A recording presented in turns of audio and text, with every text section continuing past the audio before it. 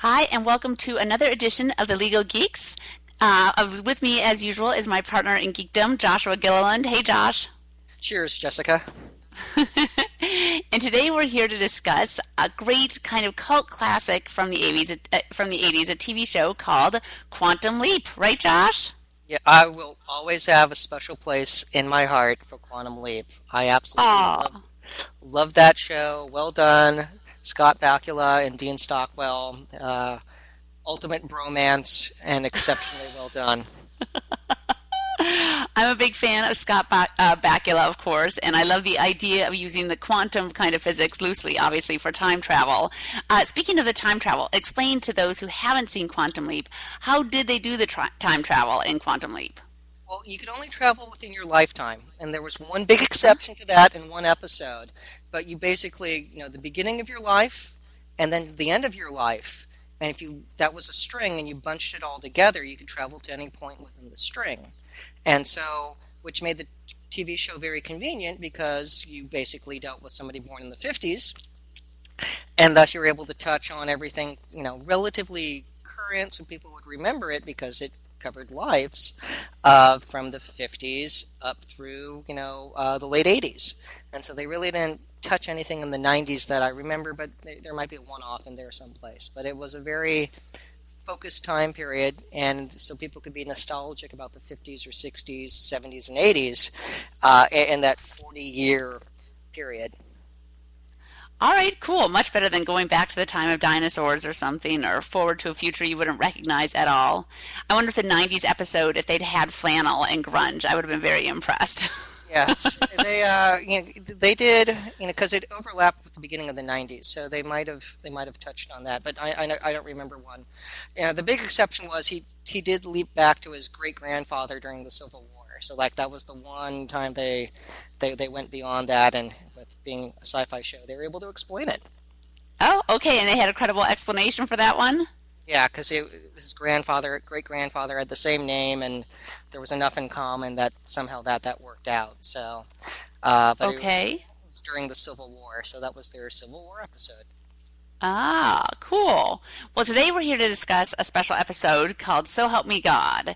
And tell me a little bit, what were the legal issues involved in that specific episode? Well, you got to keep in mind it took place in 1957. So the story begins on July 29th, 1957, with an alleged crime that took place on June 15th, 1957. So if we look at the slides with this person who's a African American woman who's charged with murdering the son of the most powerful man in town, and she worked for the family. She's arrested without knowledge of her right to counsel. There's a confession signed without the assistance of counsel, and she's illiterate. We have issues with the state initially refusing to produce the confession, the police file, and the medical examiner report. And we do have Scout Bakula do a nice Perry Mason type yelling at someone for that and threatening to go to the federal courts to go out and get it. And then there are issues with jury selection because the jury that's initially impaneled is all white. And you have an African American on trial in 1957. And so those are the, just the right out of the gate issues. Someone who is a true criminal defense attorney, I am not one, might be able to pick out more and additional problems that they had with it. But there were definite Fifth and Sixth Amendment issues throughout the story. So what was the status of the right to counsel and the right against self-incrimination in the story and at that time? Well, since we were dealing with time travel, I put together a linear approach to this. And when you look at, this is the beginning of the Sixth Amendment issues, and then we end with, how it ties into the Fifth Amendment issues. So in 1932, you had the Powell v. Alabama Supreme Court case, which developed the special circumstances test for having the right to counsel, which stated that you end up with the right to counsel in capital cases. Okay, so it wasn't in all of them, but it's still a very, very important opinion because it's the beginning. And Yeah. then we have a World War II era case. It was 1942, and that's the Betts v. Brady decision. And so that's important because we have right to counsel issues and guys who didn't have counsel, and that was found to be okay.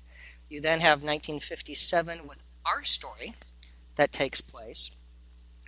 And then after 57, we start getting into the law that defines how we are as a country today. We have Gideon v. Wainwright, which deals with the wonderful issues of right to counsel, and the fun movie, I think it's with Henry Fonda for Gideon's Trumpet. And then you have the Miranda opinion that comes out in 1966. So this case takes place in between, before the good stuff comes in. We've established the right to counsel in a capital case.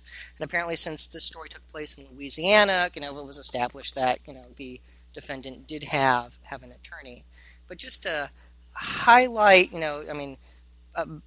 Betts is a unfortunate opinion to read, and that came from the Supreme Court, because these guys are found guilty, and they don't have counsel at trial. And the court initially determined that the 14th Amendment did not strictly require that a defendant be appointed counsel at a trial for every criminal defense. Mm-hmm. And further stated that the inmate was not deprived of his liberty without due process of law, because the Sixth Amendment guarantee of counsel only applied to trials in federal courts. The 14th Amendment did not incorporate that guarantee. So there was no right to state-appointed counsel in every case in which a defendant charged with a crime was unable to obtain counsel. Now, there's another justice on the Supreme Court when all this goes down, and that's Justice Black. And this irritated him. And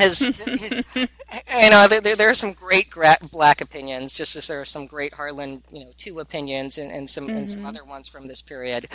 So if you're a connoisseur of Supreme Court opinions, the dissent in Betts is profoundly important, because he comes out swinging, and it's like it's one of those this is why I went to law school type moments. But the opening line is, a practice cannot be reconciled with common and fundamental ideas of fairness and right, which subjects innocent men to increased dangers of conviction merely because of their poverty. Mm-hmm. Whether a man is innocent cannot be determined from a trial in which, as here, denial of counsel has made it impossible to conclude, without any satisfactory degree of certainty, that the defendant's case was adequately presented. No one questions that due process requires a hearing before conviction and sentence for the serious crimes of robbery. And it goes on like that. Now, this is where, since these are lifetime appointments and, people live a long time, Black got even, because he ends up being writes for the majority in Gideon. And that overrules the Betts decision. It's a wonderful opinion. We won't go through it in detail for obvious reasons, but it's an absolutely fabulous opinion. And it's one of those things that helps define as we are as a country, because the idea of not having the right to counsel, or in state appointed counsel taking place, that if somebody gets into trouble, that it's like, sorry son, you have to go out and get your own attorney. And no, that just rubs us wrong. I mean, it just it sounds very police state-esque. And then 3 years afterwards, we have the Miranda decision. Now, since 1966, there have been tons of opinions dealing with Miranda, and even through the 2000s, there have been several as well. But you cannot, we all know Miranda rights from TV shows. It's been ingrained upon our culture, and there are all these weird cases out there with police getting people they've arrested to confess to things, subverting the right to counsel. One of the recent Supreme Court decisions that I believe was was a ugly practice of the police forcing someone into confession. They would talk to them, and after getting the confession, they would then read them the Miranda rights, and then get them to waive their Miranda rights and confess again. And the Supreme Court of the United States said, no, you don't get to do that. And so there are good law and order, arguments about Miranda and the right to, out there, because we don't want bad people on the streets, committing crimes, and there are statistics out there that highlight the danger of that. On the flip side, the idea that only criminals have to fear the police state tends to rub people the wrong way. So this is one of those things that's pretty well ingrained in our culture on what what we believe in as civil society. And the Quantum Leap episode is just a lot of fun because it lands in between that. And so in 1957, we have, those cases are working their way through the courts, and there are things happening. We have great prosperity in the 50s, but we also have horrible things happening in the civil rights movement with repressing of citizens. So Quantum Leap always did a beautiful job at tugging at heartstrings on those issues, and they did it in a beautiful way. And so I was a big fan. I enjoyed it growing up. Loved the Homecoming Part 2 episode, and it was a great show. So hats off to everyone who did it, and it was nice seeing the courtroom drama version of Quantum Leap, where they got to play Perry Mason and have all of those great courtroom scenes. There's that. My favorite thing, too, about time travel shows that go to the past, and Quantum Leap in this episode is a perfect example of that, is it always reinforces my opinion that I am happiest right now, right here, that the good old days really weren't so good. So I'm like, there were serious issues and problems, and yeah, I think it's good to remind people of where we were before a lot of these Supreme Court decisions came out, and how different things were, and things that we take for granted right now, certain rights were not there, especially for large swaths of the population, especially poorer people, not too many decades ago. So well done, Quantum Leap. Yeah, they did a great job. And even though I do, watching the ones that hit on the 80s and the late 70s, which overlapped with my childhood, always made me feel reminiscent of home and those days gone by. So, but it was a great show.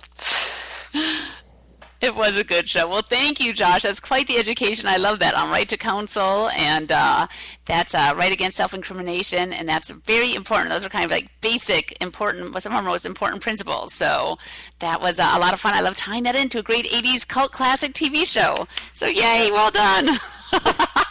Well, thank you so much, Jessica. And so look forward to another adventure, and see you soon. Bye, Josh.